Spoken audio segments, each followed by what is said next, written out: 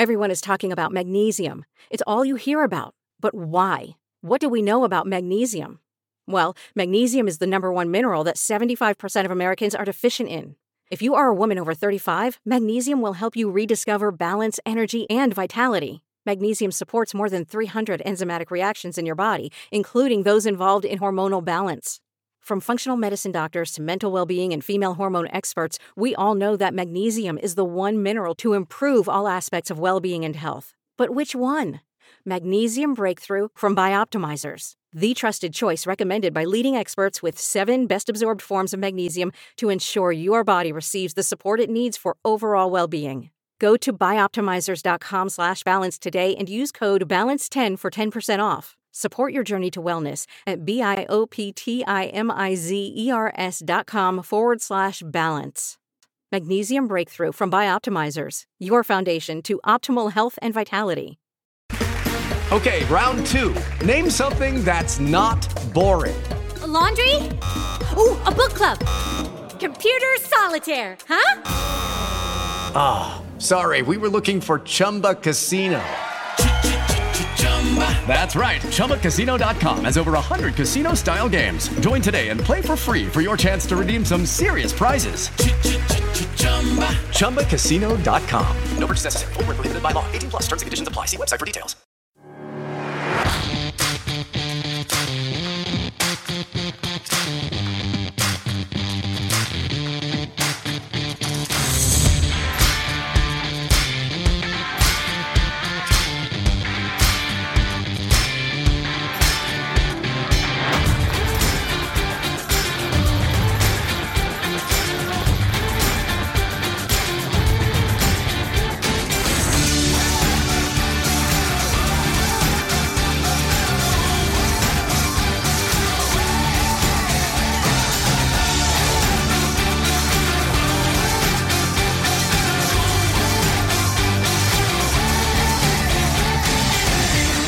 Good evening, everybody, and welcome to another episode of To Be Discussed with Cup and Gur. My name is Callum Gur, and I'll be joined by my co-host and political opposite, George Cupp.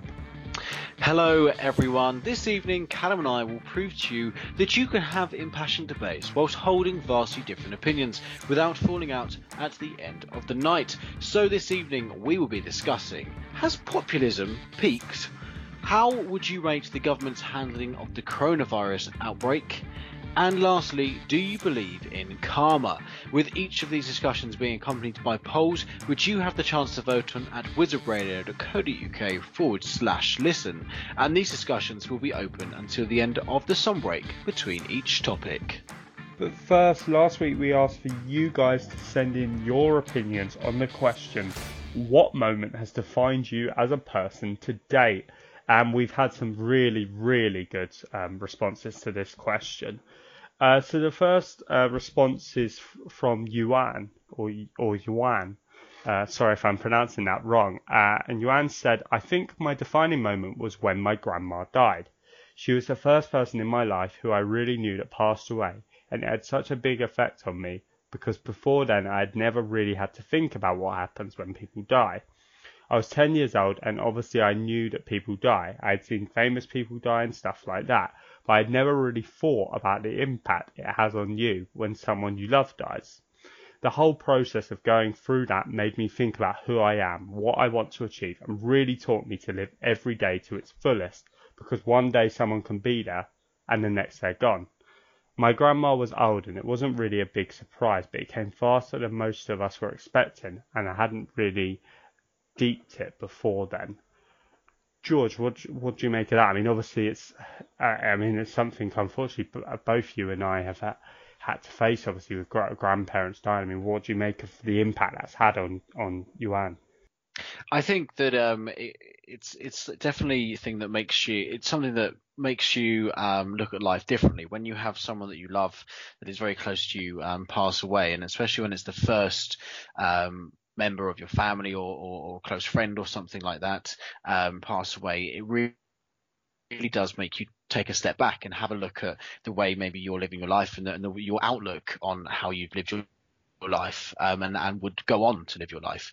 I mean, if I look at my own personal experience in losing my last and latest, my nana, that was the hardest one for me, and I definitely think that it's defined who I am today in terms of making sure, as Joanna said here, making sure that you live your life to the maximum possible every single day, because unfortunately, I mean, yes, it may be quite a depressing way to look at life, but you don't know when it is going to end, so you have to make sure that you go out, you wake up, and you live your life to the max, and you put everything into anything you do, and I think that it's moments that where we see unfortunately relatives and friends die, which really do define us as a person, where we are able to actually evaluate our lives and look at ourselves and think, yes, we've got to do this, we've got to move on, and sometimes it can actually make you kind of better. It can make you a better person, have a better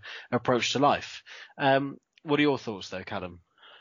Yeah, I think it's a really good lesson to have kind of taken from what is obviously a very unfortunate experience. I mean, as Joanne says, quite often when grandparents die, you know, they normally are obviously more elderly, and you do sometimes expect it, but that in no way can really lessen the pain that you can feel when this kind of thing happens. But I think it also is very much good to take this lesson that you've learned of living your life to the fullest. And I think that's something we kind of all could do a little bit more sometimes. But I think that's really kind of nice that that's defined you as a person to date, but not necessarily in a wholly negative way.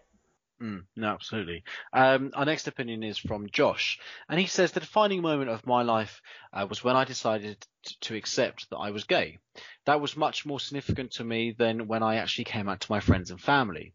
I was 12 years old when I accepted myself, and I was 14 when I finally came out. I had been struggling with accepting who I was for a long time.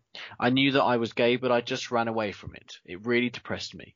The moment I sat myself down and accepted me for me, I felt like a new person, and that I could just live my life as me without being afraid of myself. Coming out was difficult at first, but it is a constant thing.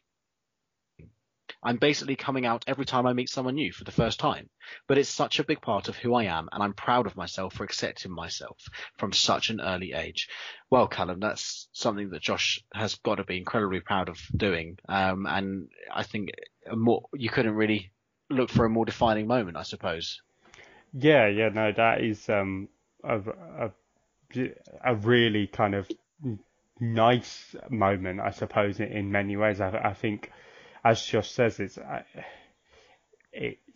the fact that it's not just that you've accepted the fact that you're gay in terms of coming out to other people, but the fact that you've actually truly accepted that yourself is amazing. And of course, it's something that, you know, anyone who's gay should do, of course, because of course there's, you know, absolutely nothing wrong with it or anything like that. So I think it's really, really nice that's kind of the moment that's defined you as a person to date, Josh. And I'm really pleased that you've got in touch with that opinion. What do you make of it, George? I think it's often in our lives we do try and look back on things that have defined us as a person, and I think that even though society has got easier to be more accepting on those that are gay, I think that even still it is hard sometimes to come out, and I think Josh makes an incredibly important point that often isn't thought about. I mean, I haven't really thought about it, and it's the fact that when he introduces himself to someone new, he has to come out to them as it's someone new, and I think that's actually quite incredible, I suppose, because you're having to build that confidence up and the trust up with that person to show them your true self, and I think that it must be hard for coming to terms with not running away from the fact that you're gay, and being able to face up to yourself and accepting yourself. Because I think unless you truly love and accept yourself, there's always that clear argument of how can you expect other people to love yourself if you don't respect who you truly are. And I think, Josh, you should be incredibly proud of the fact that you've been able to do that. And I think it's absolutely fantastic and definitely a defining moment in your life. And moving then on to our next opinion, this is a really thought-provoking opinion. It's from Claudia. Claudia says, when I was really, really young, my family was quite violent, and it wasn't a nice place to be. Me and my brothers got adopted by our grandparents when I was 6 years old, but I've seen how growing up around violence shapes who you are, because some of my brothers jumped to that quite quickly. They just get violent like my parents did. I feel like my defining moments have been when I've stood my ground with non-violence when confronted with violence, even when the consequences were bad and I got beaten up for it. I hate violence, and I'm always proud of myself for staying away from it. I mean, George, that is, of all the moments to define someone, that is remarkable, isn't it, really? It's kind of sent a shiver down my spine reading Claudia's words there.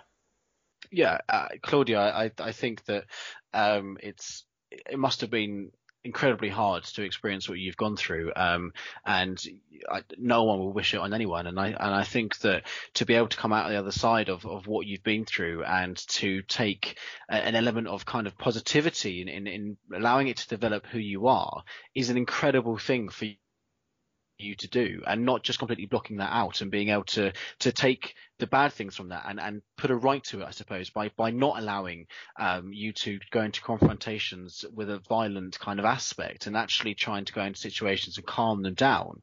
I think that is incredible, and absolutely, when so many of us look back at our past, there are certain significant events that absolutely, I'm sure many of us can say, define us as to be the person that we are today. I mean, obviously, I'm sure many of them aren't as awful as yours, Claudia, but even still, I think that Claudia raises such an important point about defining people in the fact that even if you have gone through incredibly hard times, there are still lessons to be learned from them, and still reasons for you to take positives or change a negative into a positive to create your life in a better light when you move forward. What are your thoughts on that, Callum? Yeah, I just take my hat off to you, Claudia, really. I think that's really, really remarkable, the way in which you faced such hardship, really, and have still managed to come out as evidently such a good person, with a commitment to kind of non-violent behaviour. I think that's really, really amazing, really. George, just kind of moving past, obviously, everyone's really, really interesting and thought-provoking opinions, what would you say is a moment that's defined you as a person to date? I would definitely say my parents splitting up would probably be the moment that defined me as a person, because when my parents split up, it was a time where I was in my very early teenage years. I don't even think I'd reached my teenage years, actually, but even still, it was a time where I had to grow up very quickly, because it meant where I had to perhaps become, I suppose, if you like, the man of the house, and I just, it was a time where I had to learn very quickly to do certain things at a time where someone my age possibly didn't have to try and kind of face those challenges, and I, as much as it were a horrible time, I do believe that certain things definitely do happen for a reason, and that has helped me become who I am today, and have made me be as mature as I am, and so on and so forth. So yeah, definitely something like that is a defining moment for me. How about you, Callum? Yeah, I think it's really difficult to say one particular moment that's defined anyone as such. But for me, I think, and I can't say that I remember actually the conversation where I found this out, but for listeners who aren't aware, my mum has suffered for the past 5 or 6 years, possibly longer than that, with a type of ovarian cancer. And I suppose finding out about that, that's very much defined who I am as a person. I mean, first of all, because it happened in my teenage years, which is a time when quite often you don't get on with your parents, you're quite rude to your parents. And it completely changed my perception of that, obviously having my mum going through that. And I think I very much matured a lot because of that. But then I think it's just in general made me appreciate the fact that, because I didn't really tell anyone, to be quite honest, at school or anything like that, or certainly not until at least a year after really it had happened. But it certainly made me appreciate the fact that a lot of people have things going on behind closed doors that you just don't realise half the time. And so we've got to kind of look out for each other and cut each other a bit of slack sometimes. Right then, remember we'll be announcing what the question will be for you sending your opinions on at the end of tonight's show. So make sure you're ready for that, for the chance to be featured in this segment of next week's show. We've reached time for the first song break this evening, so we'll be back very soon.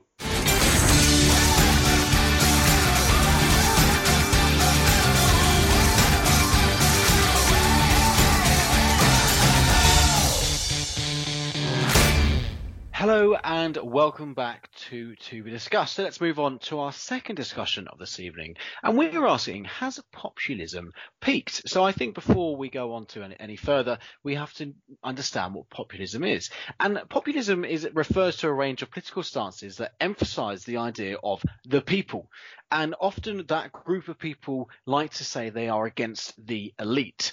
Now, normally, the populism refers to political movements like, as we've seen in Brexit and we saw with Donald Trump, and you have populism on the right wing and the left wing as well. Now, obviously, as time has gone on, we have seen Brexit happen, and we've seen the Brexit parties come about again, and very high votes go on in that. But in Europe as well, we have seen populism gather a lot of momentum. But has it started to lose its steam? Is it starting to run out? Callum, what are your thoughts? I think, I mean, it probably slightly depends upon where we're talking about, because I think with the thing with populism and politics in general is that I think it's never the case that every country in the world has a populist leader at one time and then no one has one. It's very much a cyclical thing. And whilst one country will completely wholeheartedly support populist policies and people, another country will just completely reject it. You know, if we look at an example within a European context, Germany to a certain extent has rejected populism, although the Alternative for Germany party have picked up some votes. By and large, they have rejected populist candidates, whereas obviously if we look in Hungary, or possibly you could make a case in the United Kingdom, there's been much more significant votes for populist candidates or populist ideas. And so on that basis, I'd say that in certain countries, populism probably has peaked. I think if we consider, obviously, the kind of quintessential populist, Donald Trump, I'd say Donald Trump has, I believe, quite likely, and I don't want to jinx it, so touch wood, I do think that Donald Trump has peaked, actually. We've seen this week he's trying to call for the election to be delayed at the end of this year, which to me screams of the fact he thinks he's not going to win. And we also see the latest polls suggesting that Joe Biden, his rival for the presidency in the election, Joe Biden does look on course to win. Of course, we can't be complacent about that. And I would say also Joe Biden's not exactly the best candidate anyway, but he's better than Trump.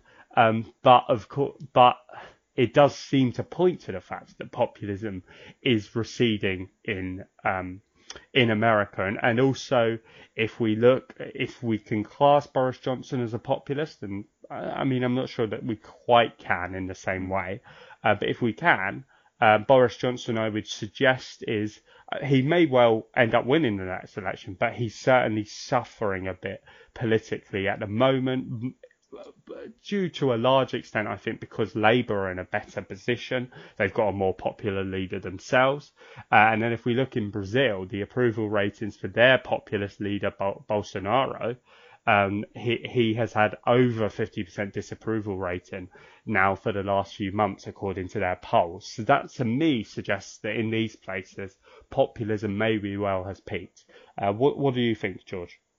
It's always an incredibly kind of interesting thing to look at populism and how it has affected certain countries in terms of the way that people vote. I think that we, as the United Kingdom, have been kind of quite unique in the way that we have gone around populism.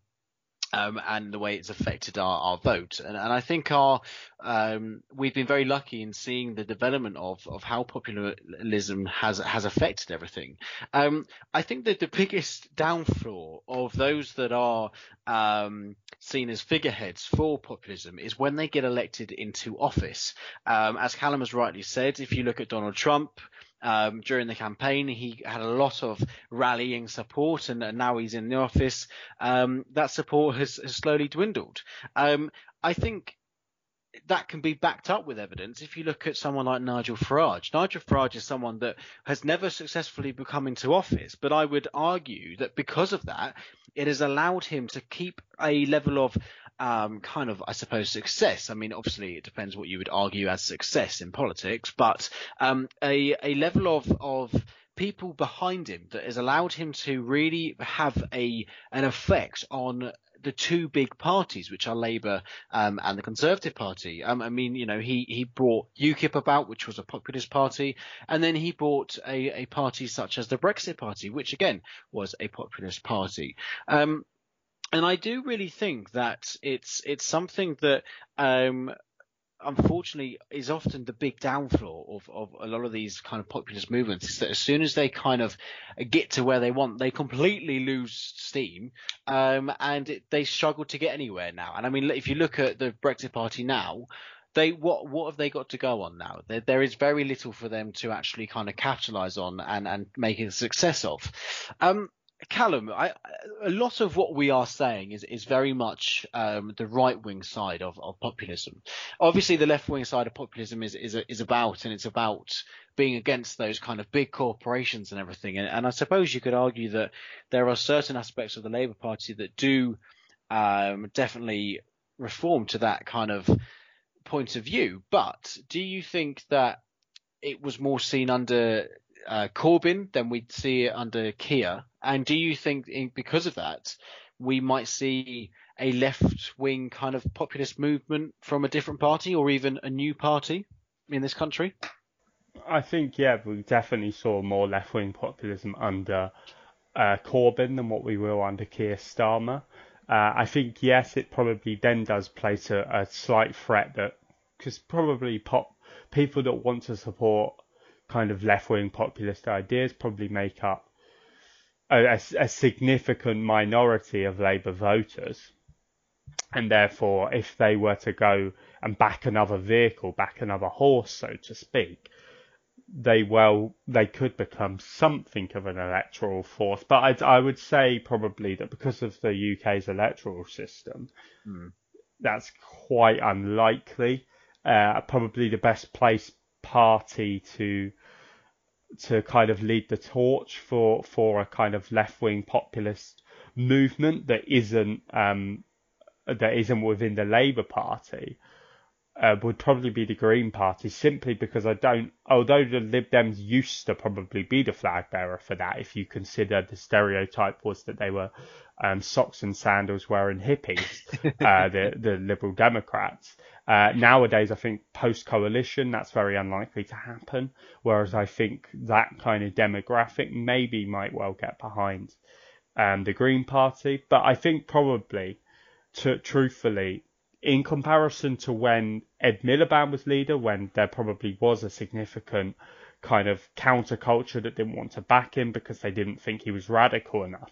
I think there's probably, even amongst those that want to support a more left-wing figure, a more populist figure, there is also an acceptance of the fact they need to win at the end of the day. So I can't see that there'll be a significant kind of movement against Labour towards another kind of left-wing populist party. Not at this moment, anyway. What do you think, George? Yeah, no, I do totally agree with you. And I think that it would be hard to try and kind of pinpoint where a left-wing populist movement would be about and what it would be about. I think that there's always been quite an obvious kind of path for right-wing populism to take. And for me personally, I think that path is less clear for when it comes to kind of left-wing populists. Yeah. And I definitely think there isn't as much political room as we've seen with kind of UKIP and the Brexit Party as there would be for a new kind of left-wing populist party. But I mean, do you think this whole populism kind of increasing in Europe, you could argue, especially we've seen it in Italy, there are some murmurings now in Spain, Hungary. Do you think that we will see more of it with possibly more kind of Brexit votes going on, but obviously in different countries? I'm not sure that we'll see more kind of Brexits, but not in Britain. So like, say, a Polish exit or a Hungarian exit or an Italian exit. I'm not sure we'll see that.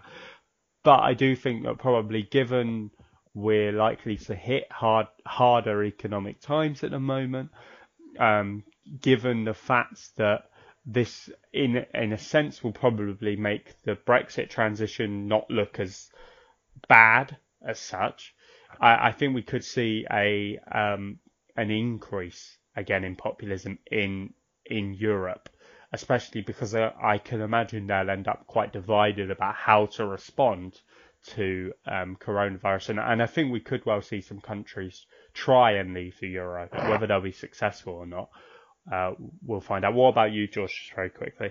Yeah, no, I do totally agree with you there, Callum. And what way do you think this is going to go vote-wise? I think that our listeners are negative, so I'm going to say they're going to say no, populism hasn't peaked. We'll say 55%. What about you? Yeah, I totally agree with you on that one. But there's only one way to find out, and that's for you guys to vote on this poll. Has populism peaked? And you could do that at wizardradio.co.uk/listen. And we'll be back after this.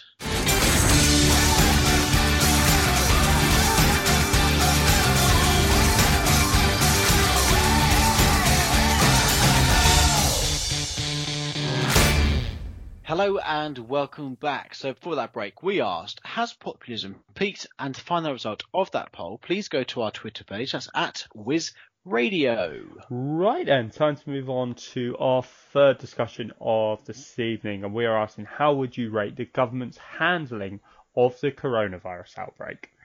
So there has been, or there is rather, evidence of a slight increase in the number of people in England testing positive on a nose and throat swab for coronavirus in recent weeks. That's according to the Office for National Statistics.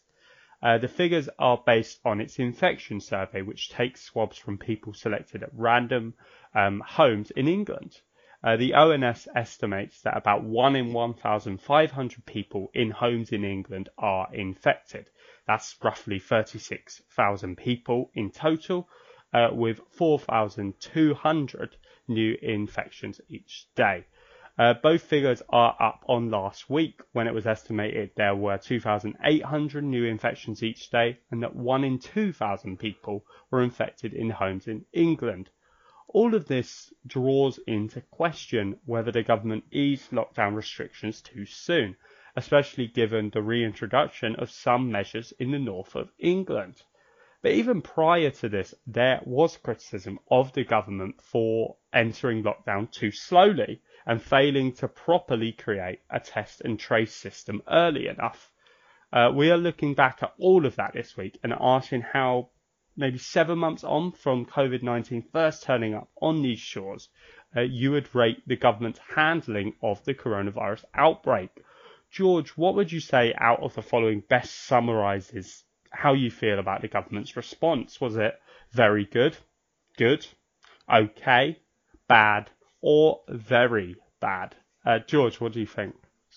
Well, if we went back over the months, I think I could probably say nearly all of these have been ticks for me as to how I would rate the government. I think to start off with, I personally think the government did actually do a pretty good job. I think I would have rated them as good.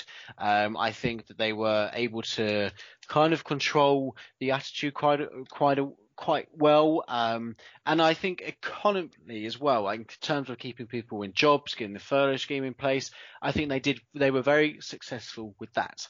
The biggest thing for me is that they struggled to really and truly be able to try and get the seriousness of this across to a lot of families, or even to even try and show the actual kind of extent of how serious this was to maybe a lot of younger people as well. And then we saw obviously the catastrophic events of Dominic Cummings, and the fact that he wouldn't even apologise for being in the wrong. I think that didn't help the government whatsoever.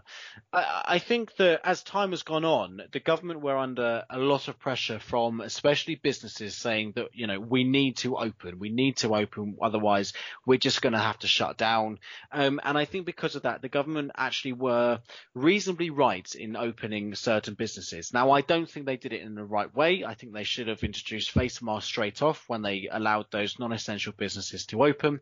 But I think it was very important to ensure that we open those businesses so that we could have some kind of recovery in our economy, because, as much as I do agree people's lives are important, if there's no economy there, then we wouldn't be able to support our NHS and as such support the people that are becoming ill. So I think that that's where I think that the back draw is for me there.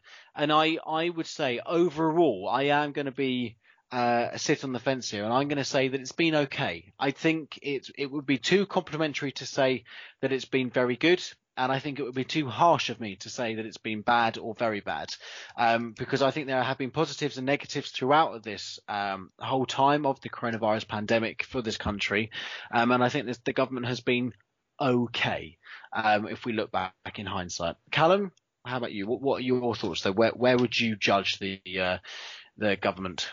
Well, I tell you, my neck's aching a bit from a shake, nod in my head rather, agreeing with a lot of what you were saying there, George. I mean, I slightly disagree with your overall assessment of how the government's done, but I would definitely echo what you're saying in terms of, I think that at the time we should accept the fact that early on in lockdown, I think the government probably got it right. I think they introduced lockdown when was necessary. I think they were quite clear about that, and they managed to get public support for it. I think then it's around, I'm not sure exactly what kind of date it was, but I think it was around week 8 or 9 of lockdown that then the Dominic Cummings incident happens, or at least comes to light. And I think from then it's got quite bad, the government's response. I think they've recovered in parts, but I think that definitely undermined public trust in what they were doing. And then I think when it came to announcing the easing of lockdown measures, I think, as you say, George, they should have been saying wear face masks straight away if they're now going to turn around and tell us we should be wearing them now. And I think early on there was a lot of work done to undermine faith in the idea of having face masks, maybe not purposely by the government, but that now is part of the reasons there's a skepticism amongst some of the population, I think, about wearing one at all. I think, though, without a doubt, we could say now, with the benefit of hindsight, and I don't want to be too critical of the government because, hindsight is a wonderful thing, and we couldn't know how this was going to go. But I think with the benefit of hindsight, we say we probably should have entered lockdown a little earlier, or at least those earlier measures that the government introduced before full lockdown maybe should have been more severe to try and curb the outbreak. And so I would say on that basis, because of the decision, and I don't hold the government solely culpable for that decision, But because of that decision, I think there were some needless deaths that have happened, to be quite frank, and that's why I don't think we could say it's been an okay response. I'd say it's been a bad response. It hasn't been very bad, but it has been bad in large parts, especially with getting us out of lockdown, as I say. George, would you agree that with the benefit of hindsight, we should have entered lockdown sooner? Of course. It's such an incredibly powerful thing, the old hindsight. And I think that, yes, in hindsight, if that's purely what we're looking at, then I do think, yes, of course, we should have entered lockdown earlier. But at the time, you could argue that the government were led by the scientific evidence, and the government made decisions on what they were advised to do so. And I totally agree that there were deaths that we could have made sure never happened if we went into lockdown earlier. But that is looking at it now on the evidence that we have now. That's not looking at the evidence that we had then. And unfortunately, I think so many times when people look at the performance of the government, they are so quick to judge them on the evidence that they have in hand right now, not the evidence that they have or not the evidence that the government had in hand at the time that they made those decisions. And I think in terms of that, Callum, do you think it's kind of wrong of us to assess what the government did when we look back at it in terms of the evidence that we have now? Is it only fair to put the government under ridicule on the evidence that they had? Because surely that gives a fairer assessment. I can see what you're saying, and that's why I was quite clear to try and make it clear that I'm not being too critical of the government. I'm not saying that the government should resign or Boris Johnson should resign or anything like that. I want to be categoric about that. But we still can say with this extra data we have available, maybe the government didn't have it available then. I mean, certainly they couldn't know what the death toll would end up being and things like that. We can then still, based upon that, say, well, it would have been better for the government to have taken more proactive action. And I think that we do forget about the fact that some of the reasons why we struggled early on during the outbreak were maybe not directly because of the government, but were a result possibly of government economic policy.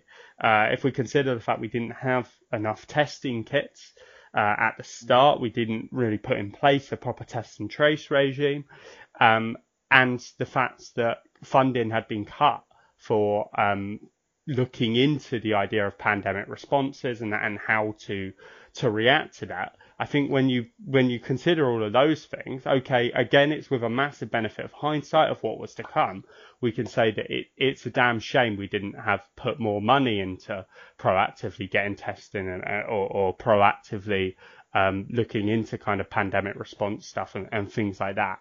I mean, would you say that's a fair assessment, George, to say that, okay, yes, we can't be too overtly critical of the government for this, but, you know, we can learn from this experience and say that maybe we should always be putting aside a certain amount of money for pandemic planning?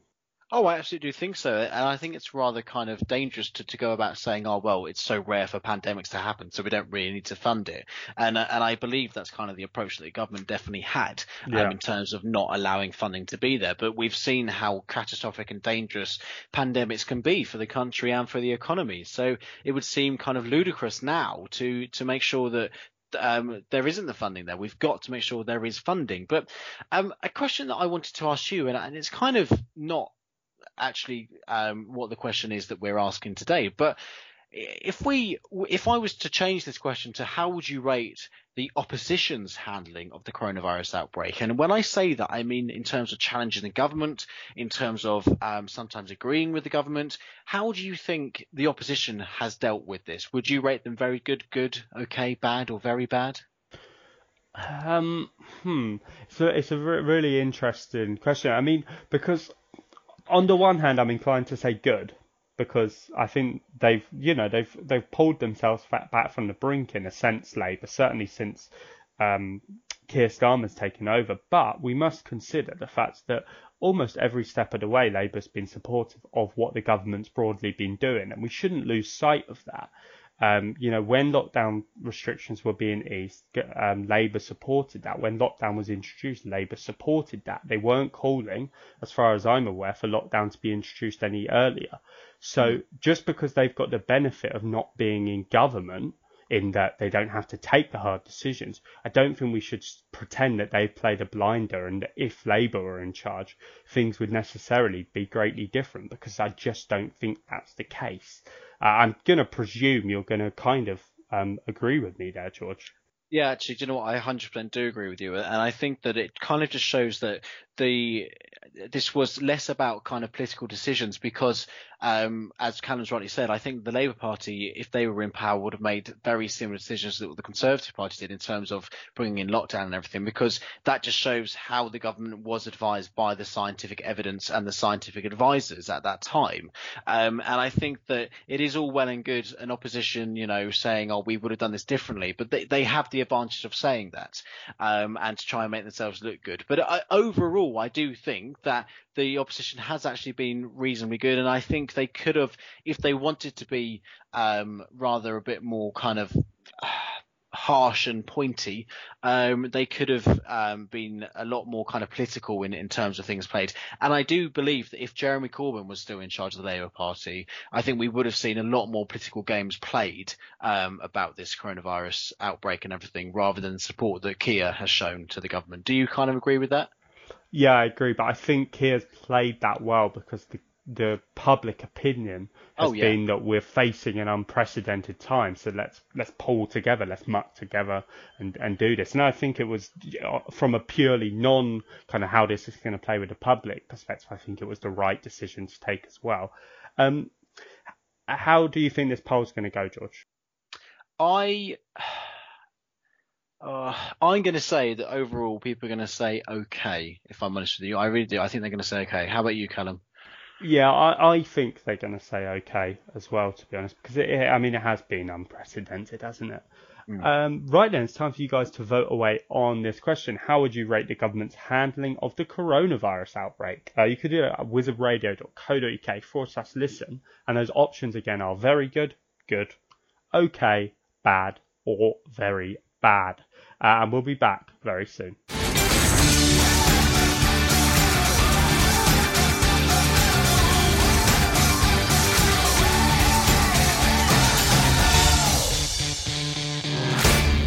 Hello and welcome back. So for the break we asked, how would you rate the government's handling of the coronavirus outbreak? And to find out the results to that poll, head over to our Twitter page, that's @WizRadio.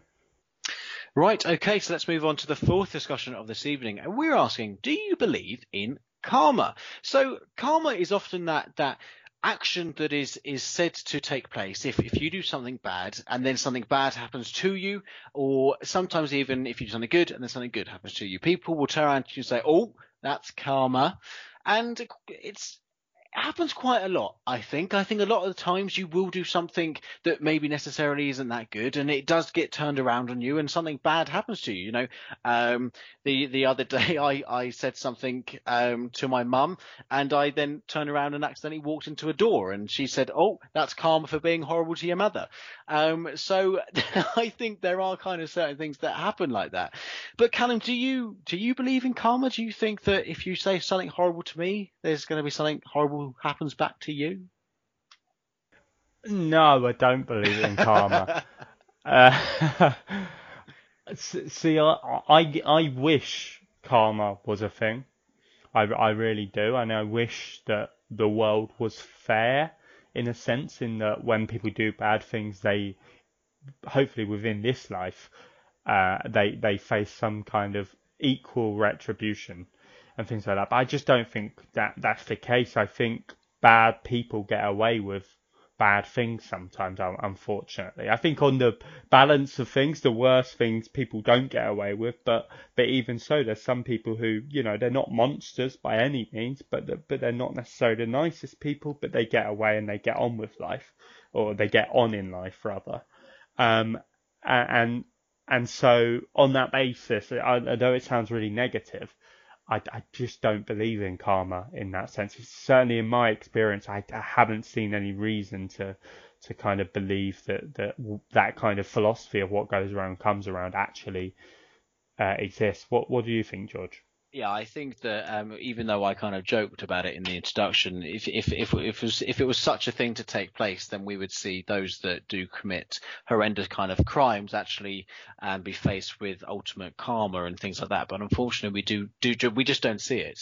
And I think it would be a beautiful thing to happen if it was the case. And I mean, the kind of question is, Callum, do you think if karma did exist, where bad actions were treated and brought about bad actions on themselves, do you think that we wouldn't have to see kind of police officers in place and things like that, because surely bad things would sort themselves out? So, yeah, I was just imagining that someone, I don't know, like mugs an old lady, and then they're just like walking along and like they're just like all of their wallet and everything just falls out or something, and it just by nature just does it. What was the question again, George? Sorry. So because of that fact possibly happening, do you believe then that in society we wouldn't have to see police officers and law enforcement in place? Oh yeah. I don't. I mean, yes, I suppose actually. I was about to say no, but I suppose if karma really truly was something that we knew and it was like a law of nature that karma happens, then I suppose in a sense you wouldn't really need police officers, and you wouldn't need that because it would kind of sort itself out in a way.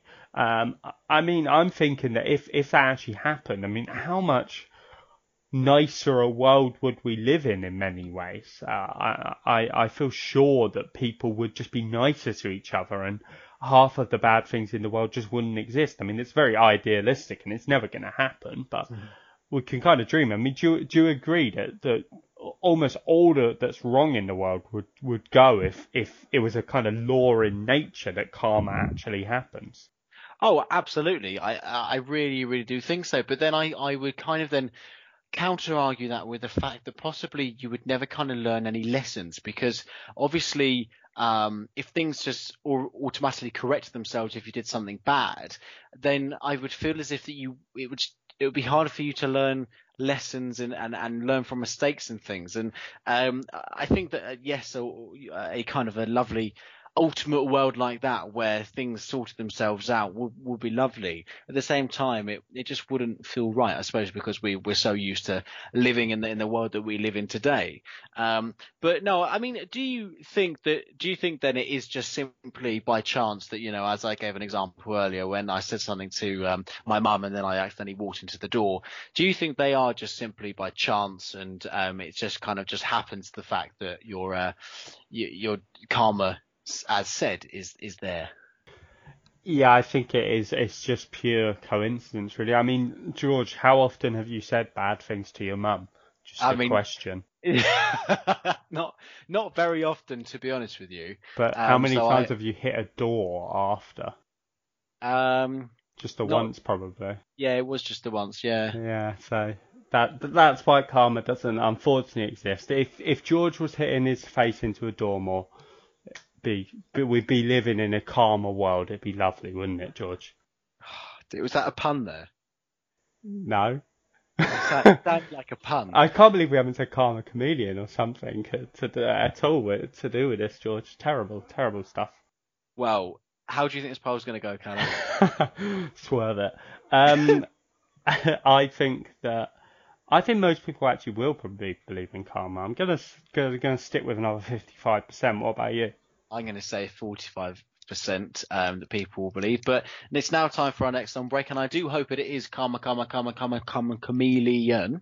But there is only one way to find out the song. If there is that song, or if which way this poll's going to go. And to do that, please vote on this on wizardradio.co.uk/listen. And we'll be back after, hopefully, Karma Chameleon.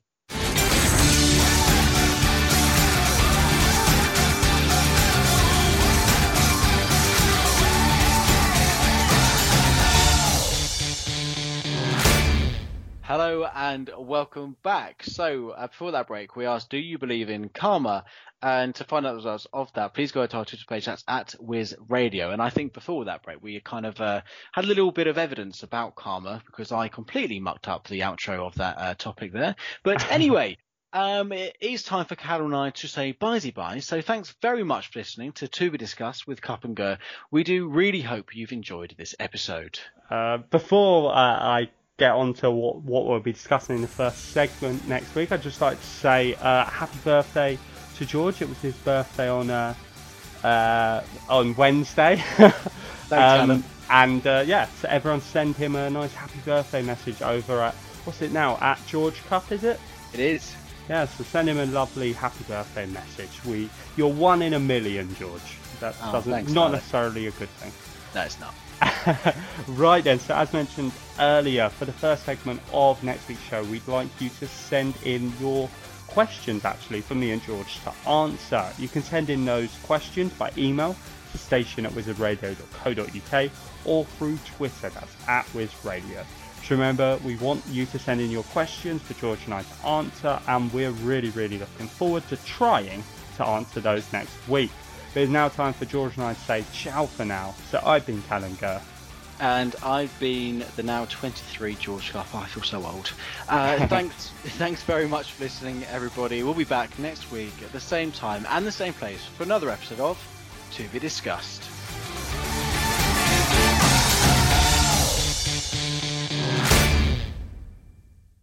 Step into the world of power, loyalty, and luck. I'm gonna make him an offer he can't refuse. With family, cannolis, and spins mean everything. Now, you wanna get mixed up in the family business. Introducing The Godfather at ChumbaCasino.com. Test your luck in the shadowy world of The Godfather slot. Someday, I will call upon you to do a service for me. Play The Godfather, now at ChumbaCasino.com. Welcome to the family. No purchase necessary. VGW Group. Void where prohibited by law. 18+. Terms and conditions apply.